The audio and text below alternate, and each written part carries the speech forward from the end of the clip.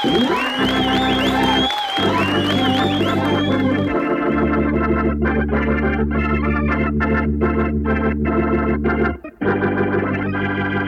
all you kids out there. Welcome to 3 Feet High and Rising. Hey, what's up? This is Marquise Munson, and this week our WNXP record of the week is 3 Feet High and Rising, the debut album from hip-hop trio De La Soul. I know the album was released back in 1989, but with their first 6 albums now available on streaming services for the first time and the recent death of one of the founding members, Trugoy the Dove, there's no time like the present to highlight one of the most influential hip-hop records of our time. I had the opportunity to talk to people about this record and how it impacted them, including author Dan Charnas. He's a historian of hip-hop, co-creator of the VH1 TV series The Breaks, and the author of The Big Payback about the history of hip-hop business, and his most recent work, Dilla Time, about the life and afterlife of one of the most prolific hip-hop producers, Jay Dilla. Dan spoke with me about the impact of De La Soul's music and how it impacted him personally. 3, that's a magic number. Yes, it is. It's the magic number.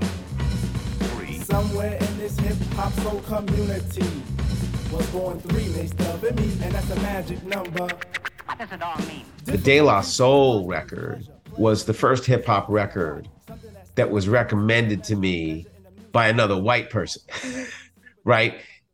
And for me, what it was symbolic of at that moment was how De La was enlarging the cultural tent of hip-hop so that a lot of other folks could see themselves in it. And I'm not just talking in a sort of a racial, ethnic sense, but also in a class sense, meaning that when I went to college, this is, 1988, 1989, just before De La came out, there was a real bifurcation, even among Black folks, Black students at the university. This is Boston. Most folks who thought of themselves as sophisticated listened to house music, listens to dance music, and they thought of hip hop as just this kid stuff. Run DMC being emblematic of that, right? Tracksuits and Adidas and all that. And there was this real upscale vibe to a lot of what was going on at the universities and in Black fraternities then. And I saw it firsthand because I DJ'd a lot of those parties. And De La comes along, and suddenly people who are into alternative rock see themselves in De La. Suddenly people who see themselves as bohemian see themselves in De La. Suddenly people who see themselves as interested in fashion and language and a lot of other pursuits see themselves in De La. So that is the legacy of De La Soul. It's the enlarging of the cultural tent. And so for me to get that recommendation from a friend of mine who was completely into like alternative college rock, the Cocteau Twins, things like that. Here's this De La Soul album. Like, wow, like this is very different. Visually, it was different. Sonically, it was different. Lyrically, it was different. But it was still incredibly dope. One of my colleagues, Steve Harouche, he makes this good point where he's like telling this testimony of what De La Soul meant to him. And he was describing how like Run DMC and like LL Cool J, Beastie Boys were like, if we're comparing this to high school, like the cool kids, the jocks, that's what the jocks were listening to. And then you had like Eric B. and Rakim with these soulful beats and Rakim's lyrical exercise. You had Public Enemy, NWA with this powerful and politically charged music. But then De La Soul came through and they defined something that was different in hip hop at that time. And you basically described the difference that they brought to hip hop was everything that you just mentioned. And I also think, speaking of Public Enemy had really advanced what we thought of as hip-hop musicality, hip-hop production. It had gotten much more complex in the hands of the Bomb Squad. But the ethos sort of remained the same. Hip-hop was really about beats and noise, beats and texture. De La Soul started to turn the corner on that. And it's something that their brothers in the Tribe Called Quest would finally put a stake in, which is it's not just going to be about beats and noise and texture. It's going to be about beats and beauty, harmony, melody, mining records for their harmonic and melodic content as much as beats, right? And De La, you can start to see literally the flowering of all of that. I'm glad you mentioned that because I'm currently reading your book Dilla Time about the life and afterlife of Jay Dilla. And one of the chapters in Sample Time, you dissect the evolution of sampling, which you go through this process. You mentioned the Bomb Squad, you mentioned Rick Rubin, you talk about how the sonic elements of DJ Jazzy Jeff and DJ Premier implementing jazz music and hip hop. And then you talk about Prince Paul, who produces 3 Feet High and Rising. And I don't think we talk about this enough, but how important was Prince Paul's production in building the sound De La Soul would come out with 3 Feet High and Rising? You know, when we talk about producers, hip hop producers especially, we talk a lot about technique. Like my discussion about Jay Dilla is all about his many, many techniques for doing things. We talk about Premier, we talk about his technique. With Paul, it's not that he did not have technique. He had technique, but his greatest technique was his openness and his sense of humor. When you meet Paul, when you're in his presence, you really understand you are in the grips of somebody who looks at the world with a kind of a humorous side eye, but also is super open-hearted. And I can't say that about a lot of people in any business. Prince Paul really did use his sense of humor and his openness to new things as the perfect foil and encouragement for De La Soul to do their work. Could not have happened with anyone else. And that is Paul's secret weapon. There are a lot of people out there that's never heard of 3 Feet High and Rising in its entirety, and all they hear is about how much of a classic this album is, start to finish, how it's just a beautiful project. I have friends who are asking me, why are you so pumped up about this release of this album on streaming services? So for those people, how would you describe the impact on the record 3 Feet High and Rising? Musically, it was the act of some pretty precocious adolescence. It begins with a long-ass skit. Now, here's what we do. The following contestants, how are you doing, contestants? All right. That's great. So, fellas, tell us a little bit about yourselves. Contestant number 1. How you doing, Al? Just came all the way down from Wichita just to be on this show. You know it's gonna be swell, and I want to win all the money. See ya. All right. That you can't really understand half of the vocabulary or what they're saying because they're inventing it on the spot.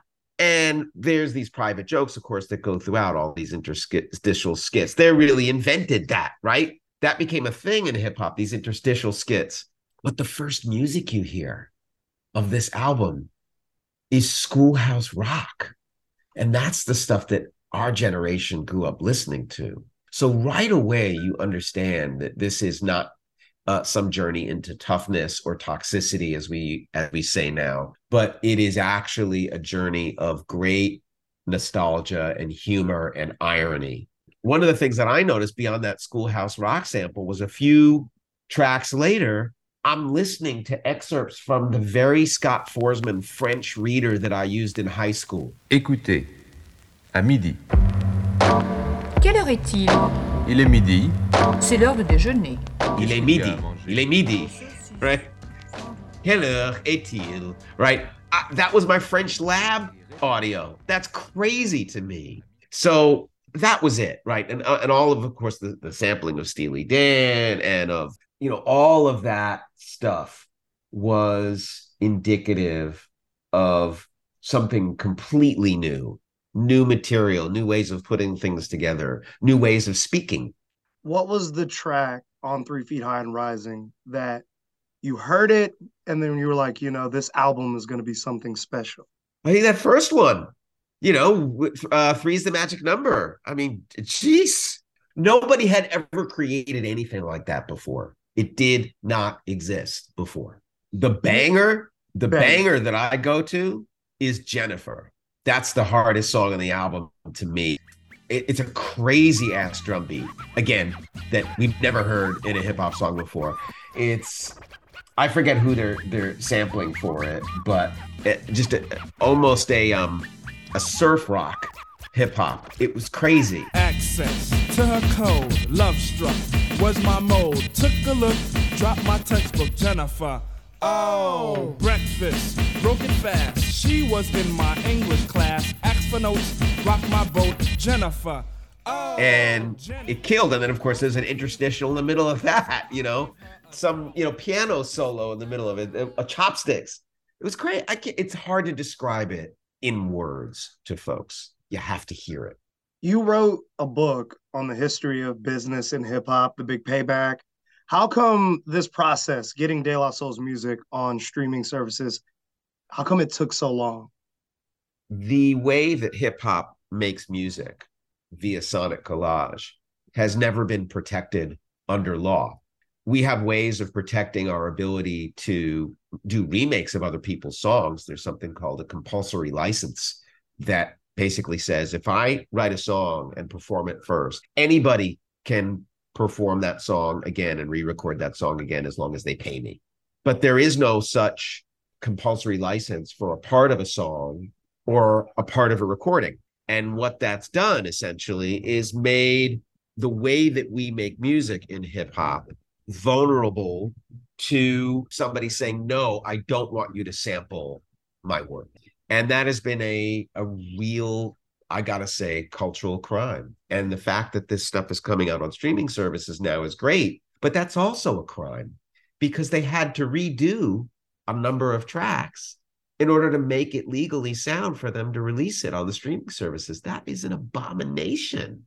There should be a compulsory license for sampling, for parts of songs and for parts of recordings. And it's just never happened. Hip hop is 50 years old. It's really time to do this because everybody makes music this way now. And what we lose is the sense of historicity about this music. Obviously, it goes without saying that nobody would dare make an album like 3 Feet High and Rising in this day and age.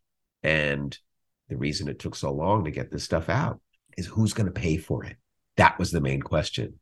I suppose the record company, the Tommy Boy, was saying, well, we're not going to pay for this. And the artist was saying, well, we're not going to pay for it. And it took a third party, I think, coming in to actually, make it worth it to get it all done. Am I just another lost in the pack? We horse shack, laugh it off. The years just blow by. My eyes stay fixed, but the picture's kind of out of focus. I cry a lot, but admit to it. Enjoying life. Going, to this release of this record, it comes at a time where we're supposed to celebrate the legacy of De La Soul and us fans finally getting to show our friends this is the type of hip hop that I love. But, then we got the news that Trugoy the Dove passes away.